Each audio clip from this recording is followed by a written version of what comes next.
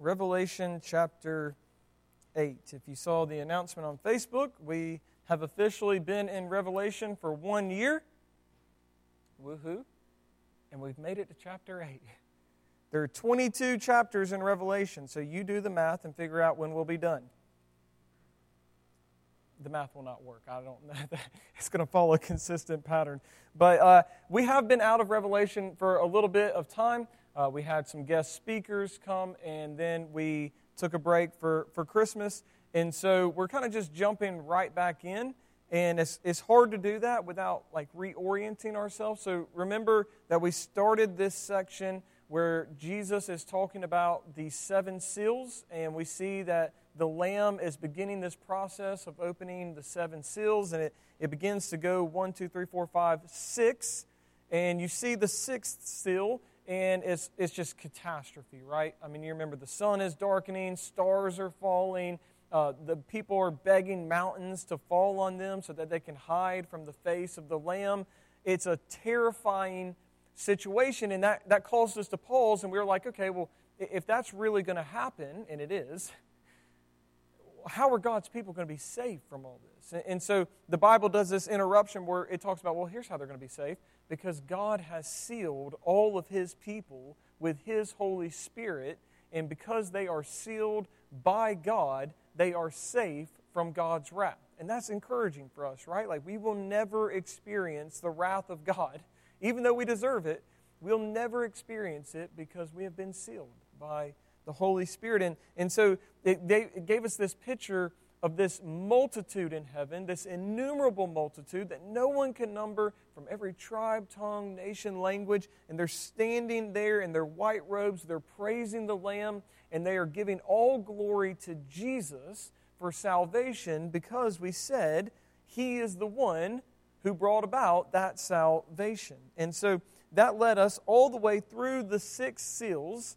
And you're wondering, okay, well, where's the 7th one?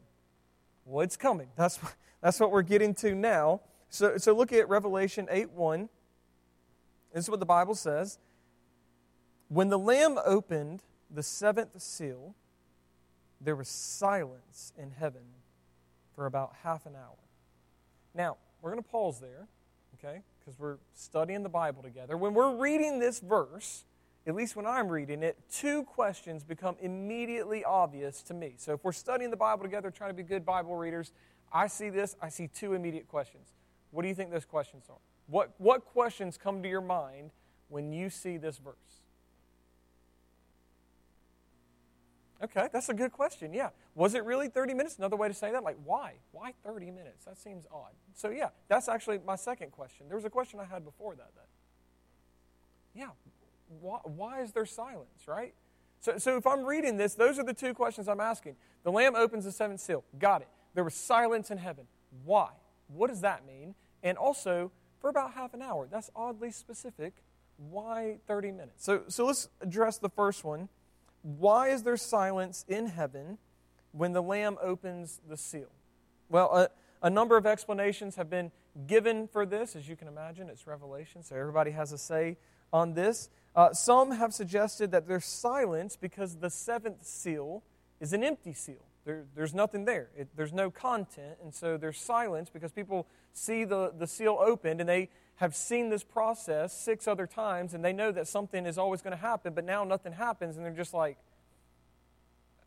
I don't know, what's going on? They're waiting for it. So that's one suggestion. Others have suggested that there's silence because God is now resting. Now the 7 seals are open, God can rest, after He rested on the 7th day, and so they're kind of picking up on some biblical theology that way. I mean, it's a good suggestion. Now, others have suggested that there's silence because there's a halting of divine revelation. So there's been all this revelation up to this point. Now the 7th seal is open. They believe that this means here comes the end of all things, and so there's no more divine revelation. All right, so those are all these suggestions. But the problem is that's not really how silence is used in the Bible, especially with relation to God. So what you have to do, and this is actually going to come out on Monday in a podcast I just did, is you have to see something, a passage, and go, okay, well, where is this word or phrase used elsewhere in Scripture? Because that's going to give clarity to what we're studying. Right? One of the primary things I try to teach people is not just that context is king. That's probably number one. Context is king. But also Scripture interprets Scripture.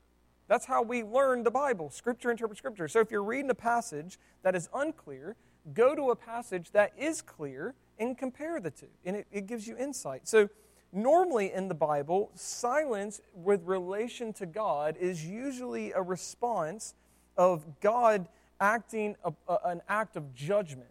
So people in creation, or even all of creation itself, will respond with silence when they witness a great act of God, especially an act of judgment. So for instance, Isaiah 47, verses 3 through 5, the Bible says, "Your nakedness shall be uncovered, and your disgrace shall be seen. I will take vengeance, and I will spare no one. Our Redeemer, the Lord of hosts, is His name, is the Holy One of Israel. Sit in silence. Go into darkness, O daughter of the Chaldeans, for you shall no more be called the mistress of the kingdoms." Now, notice what's happening there. God's taking vengeance, and He says, I'm not going to spare anyone. So what do the people, what should they do? God says, sit there in silence. That is the appropriate response to what He is about to do. Or Amos chapter 8, verses 2 through 3. And He said, "Amos, what do you see?" And I said, "A basket of summer fruit." Then the Lord said to me, "The end has come upon my people Israel. I will never again pass by them." Whole lot of biblical theology there, relates back to Exodus 3. "The songs of the temple shall become wailings in that day, declares the Lord God.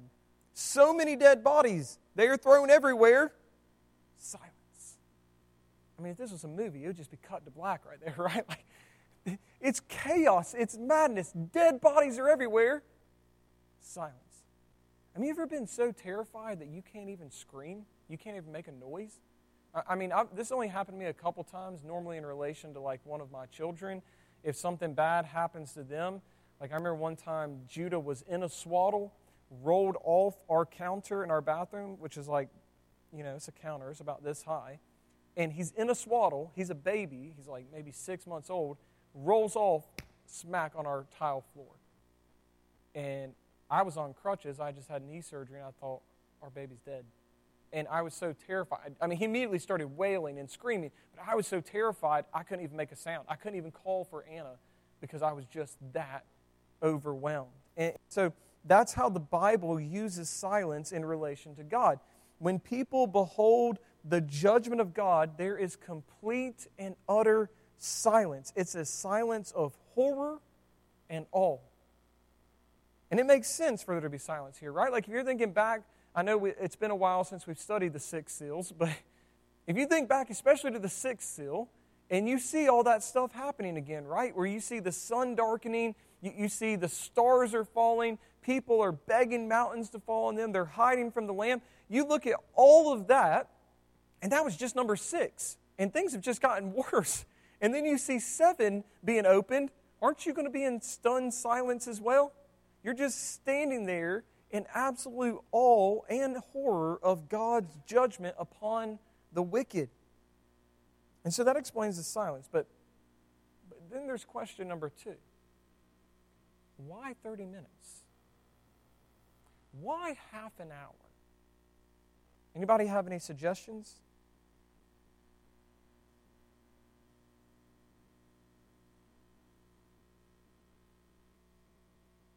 Well, normally in Scripture, an hour usually refers to a climactic event, right? So who wrote the book of Revelation? John, yes. You all kind of mouthed it, and then weirdly you all said it at the same time after you mouthed it, so that was interesting. But, okay, John wrote Revelation. John also wrote the Gospel of John. And interestingly enough, throughout the Gospel of John, one of the key phrases is, my hour. Jesus always says, my hour, my hour, my hour. So think back to the wedding at Cana. Jesus' first miracle where he turned water into Welch's grape juice, Baptist. He turned water into wine, right? And so, do you remember what Jesus said to his mother, though? They run out of wine at this wedding, and she says, hey, you've got to do something. And he says, woman, My hour has not yet come. That's right. And he says this throughout the book of John. You can trace it throughout. And normally, he's referring to this climactic event, which is the full revelation of his glory, especially as seen as dying on the cross for our sins. And so an hour represents a climactic event. Well, we have another climactic event here. Something that creation has been heading towards ever since the fall. Ever since mankind rebelled against God in the garden, mankind has been on this destination aiming towards something, this final climactic event, which is going to be the final judgment, when God will judge all of humanity. He said he was going to do it in the garden, though, right? The day you eat this fruit, you're going to die. In his mercy and his grace, he did not allow them to die then, but he appointed a day for judgment. And that is where we have been, on this trajectory course heading towards this event. We finally are here, and the hour has come. It's the climax of God's judgment. It's so horrifying, so awe-inspiring, that people stand there in silence, waiting for the climax to come. And here's the interesting thing. There's this literary thing happening here where we reach the climax, and you're expecting it to be like, okay, here we go, final judgment time. God's coming back. Jesus is coming back. God's going to judge everybody. Here we go. But we just get a little taste of it, a little 30-minute taste of it, where we're just standing there in silence. It's not the full payoff. Anybody know why we don't get the full payoff here? Well, why do we just get a taste of this climax and not the fullness of it? Couldn't stand it? Okay. Anybody else?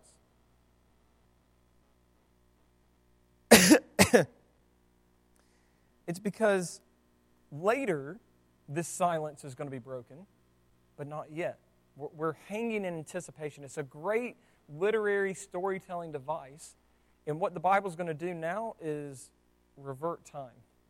So we notice this. We've been working towards this, right? We've been in the 6 seals, leading towards the 7th seal. We know this means the end. We know this means the final judgment. We finally reached there. You're in it. You're 30 minutes in it, and then the Bible takes a step back and goes back in time. Because notice what verse 2 says.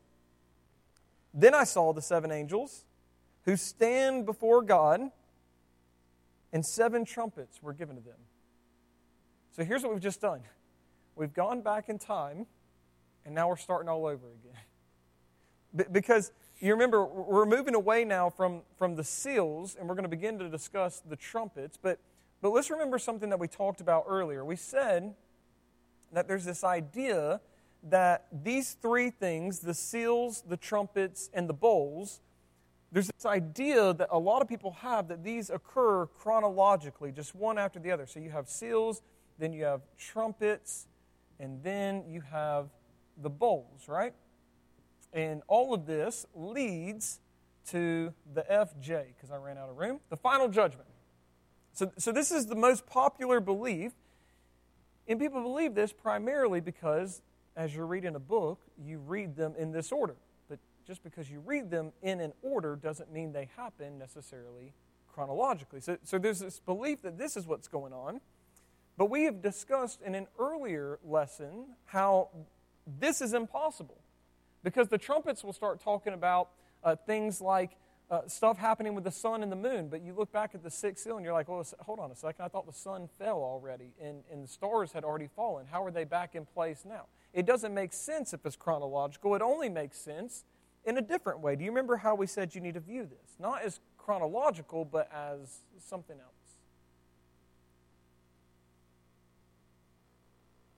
The same event, so the seals, the trumpets, and the bowls are recounting, they're describing God's judgments throughout human history that are ultimately leading to the final judgment. And they are all describing the same thing, but with different perspectives and emphases, right?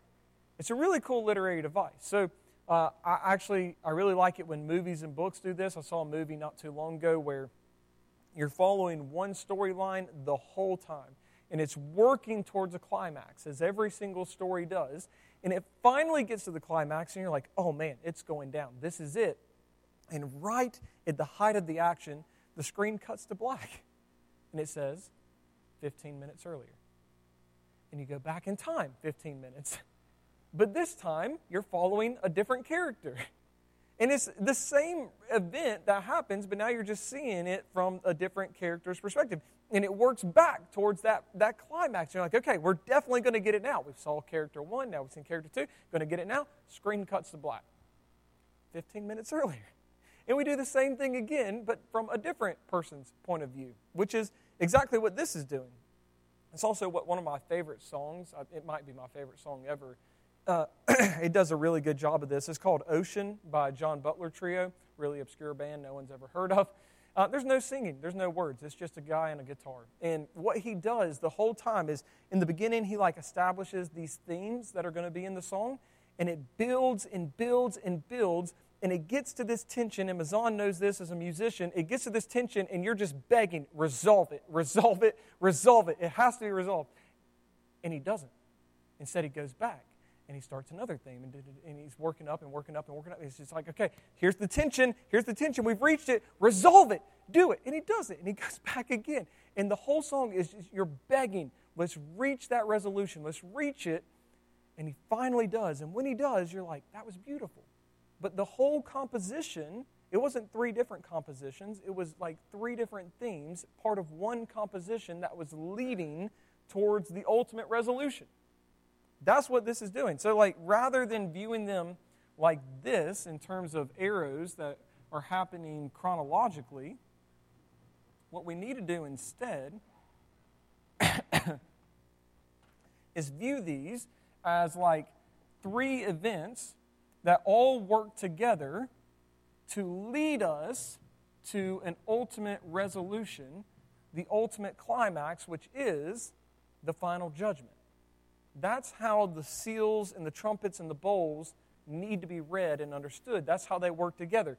3 things, all describing human history, and they're all leading us, they're all pointing us to the final judgment that's going to occur. That is the climax that we're heading towards. So, here's what's going to happen now. Look at verses 3 through 5. And another angel came and stood at the altar with a golden censer, and he was given much incense to offer with the prayers of all the saints on the golden altar before the throne. And the smoke of the incense with the prayers of the saints rose before God from the hand of the angel. And the angel took the censer and filled it with fire from the altar and threw it on the earth. And there were peals of thunder and rumblings and flashes of lightning and an earthquake. So what's happening here? He's recalling Old Testament imagery, right? In the Old Testament, you'll remember that the people, they would offer up sacrifices to the Lord, and the aroma of that burning sacrifice was said to go up to God, and he would breathe it in, and it was pleasing to him, right? And it wasn't in any sort of weird sense, God enjoys the smell of dead flesh. That's not it at all. But it's in the sense that this was a command that he had given his people, and when they followed through with that command with this heartfelt obedience, it was pleasing to God. That when the people came, and they didn't just see this as something that they had to do, but they joyfully submitted to God in obedience, it was a pleasing sacrifice to him. And what's interesting is Paul picks up on that in the New Testament. In 2 Corinthians chapter 2, verses 14 through 15, this is what he says. But thanks be to God, who in Christ always leads us in triumphal procession, and through us spreads the fragrance of the knowledge of him everywhere. So listen to this. For we are the aroma of Christ to God among those who are being saved and among those who are perishing. That's such a cool image, is it not? You know what you smell like to God? Jesus. Those who are covered by his blood, who've been redeemed by the Lord. You don't smell like a stinky, no-good failure that you are. You smell like Christ. And it's pleasing. It's this idea that we're to be living sacrifices for the Lord, that our whole lives are to be laid down before Him in obedience and submission to Him. And so that's the idea that's going on here, but with relation to our prayers. You have to understand what's going on. The people are suffering. People are being persecuted. People are facing wickedness and evil in this world, and God's people are crying out. They're begging God to do something. I mean, you've probably been there before. You've said, God, where are you? When are you going to do something? And people think God's just sitting there idly ignoring His people. And the Bible says here that all those prayers come up to God, and it's a pleasing aroma to Him. They come to the altar of the Lord, and He hears the prayers. And the good news for us is He doesn't just hear those prayers, He actually acts upon those prayers. Notice what's happening here. He instructs the angel to take the censer, to fill it with fire, and from the altar, and He throws it on the earth. And the result is that there are peals of thunder, there are rumblings, flashes of lightning, an earthquake, and all of these are things that are going to happen and be described by the 7 trumpets that are going to sound. When the 7 trumpets sound, we're going to see these things take place. So don't miss what's happening here. The resounding judgments of the 7 trumpets are God's direct answer to the prayers of His people. He has heard their crying and their begging, and now He acts in accordance with His plan on their behalf. So you might be wondering, okay, as we pause there, and we'll get into the 7 trumpets more next week, but you might be wondering, well, what does that have to do with me?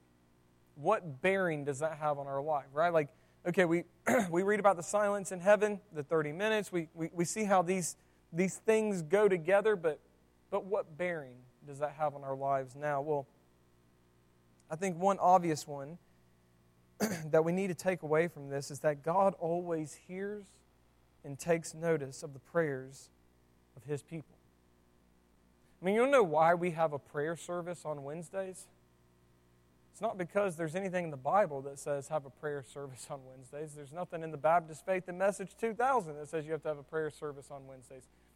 The reason we have a prayer service on Wednesdays, the reason that I pray every single day of my life, the reason that we are praying big prayers this year and asking God for things that are way beyond us is because God hears the prayers of His people.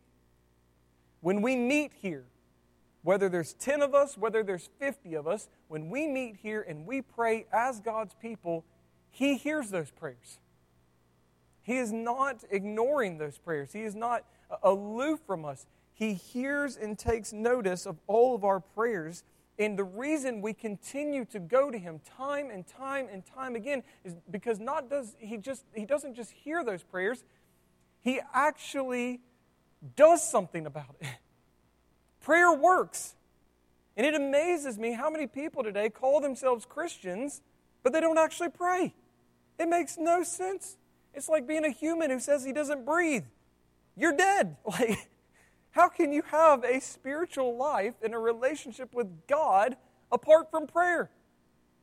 I mean, it amazes me. I shared this not too long ago that you go to any church and nobody wants to be part of a church that doesn't pray, but very few people actually want to come to a prayer service. If I were to announce on Sunday morning, no more prayer, we're not praying in this church, it's not a part of who we are, it's not who we want to be, people would walk out and leave, rightly so. But if I invite someone, hey, we pray every single Wednesday, every request that's made we pray for, every concern you have, we will pray for you. We'll lay hands on you if you want us to. We will do whatever. We are going to pray and ask our God to intervene. You invite someone to come to that service, how many show up? Why do you think that is? It's because they don't think God actually listens to them. They don't think God actually does something. So many people are, like I said before, where they've just been praying and praying and praying for so long, and they have this request, and they're begging God, do this thing, and God doesn't do it. And so what do people do? They give up on God, don't they? Turn their back on Him. They say, well, He must not be good. He must not be listening. Where are you? I needed you. And this passage is reminding us that no matter what we go through, no matter how long we have to pray, God is listening. And He is collecting those prayers in that censer at the golden altar, and they are a pleasing aroma to Him, and He will act upon those prayers. That's not saying He's going to answer every prayer you pray. Sometimes the answer is no. And listen, if the answer is no, it needs to be no. That's hard for people to come to terms with, but God knows best, right? Like, are we willing to admit at this point that God knows better than we do? Amen. If the answer is no, it needed to be no. So you're not going to get everything you ask for. That's not how God works. He's not a genie. But that doesn't mean that He's not listening. It doesn't mean that He doesn't care. The Bible is telling us here that you can trust that when you go to the Father in the name of the Son and in the power of the Holy Spirit, He will listen to you. So don't stop praying. Don't be afraid to pray big prayers, because again, something I really want to reinforce to our church this year, we pray big prayers because nothing is impossible for our God. All things are possible with Him. Last thing I want you to take away from this, and I hope that this is a comfort to you, is that God will judge the wicked, and the wicked will not go unpunished. And that's comforting because we look around our world, and what do we see? But wickedness everywhere. I mean, just the worst stories you could ever read of people doing the most despicable things right here that could ever be done. I mean, we're literally waiting on a list to be published right now of all the people who visited Jeffrey Epstein's island, where they were molesting young children. And on this list, politicians, leaders, kings, princes, celebrities, people that we have entrusted our lives to, that we are entrusting our country to make decisions. And they are doing these acts of evil and wickedness, and they're getting away with it. That should rub us the wrong way, Christians. When you see evil being done, when you see wicked prospering, when you see the righteous suffer, we're not supposed to just sit back and go, well, I guess that's just the way the world is. You look forward to the day when this will be no more. This may be the way the world is now, but it's not the way God designed the world to be. We messed it up with our sin. You wouldn't have ever had an Epstein Island had Adam and Eve never rebelled against God. This is our fault, not God's fault. But He is good. And He promises that one day He is going to open that seventh seal. That seventh trumpet is going to be blown. That seventh bowl is going to be poured out. And when that happens, He is going to answer all of His saints' prayers. He is going to literally throw the prayers and the fire back on the earth. He is coming back. He is going to judge the wicked, and the judge of all the earth will do right. That's right. We can count on it. Not one evil deed will go unpunished. And there's nothing wrong with Christians wanting that to happen. I mean, you look at the Psalms, you see imprecatory prayers all over the place, don't you? I mean, you see the psalmist praying God's destruction upon evil. Christians have stopped praying this way. They think, well, that's harsh. We're in the new covenant now. It's all about love and grace and mercy. No, it's all about God's will and God's kingdom. That's what it's about. And when we pray those imprecatory prayers and we say, God, judge the wicked. God, let them befall the consequences that are coming to them. When we pray like that, what we're praying is nothing other than what Jesus prayed when He said, your kingdom come on earth as it is in heaven. Do these things exist in heaven? Do evil and wickedness, murder, molestation and rape and all that kind of, does that exist in heaven? Absolutely not. When we pray those prayers, we are saying, God, make it be here as it is there. Your kingdom come, your will be done on earth as it is in heaven. So take hope in that, Christian. This passage should encourage us to pray, and it should encourage us to pray for God's will to be done, for this world to be rid of evil and wickedness, and it should cause us to hope. Hope in that day when Jesus will return, and He will make all things right. And the best part about that day is while everything else is suffering the wrath of God, we will be with the Lamb. And we will have comfort and peace. And we will be like Him because we will see Him as He is. And that's a good day to look forward to. Don Cruz, how about giving us a word of wisdom to close out the service?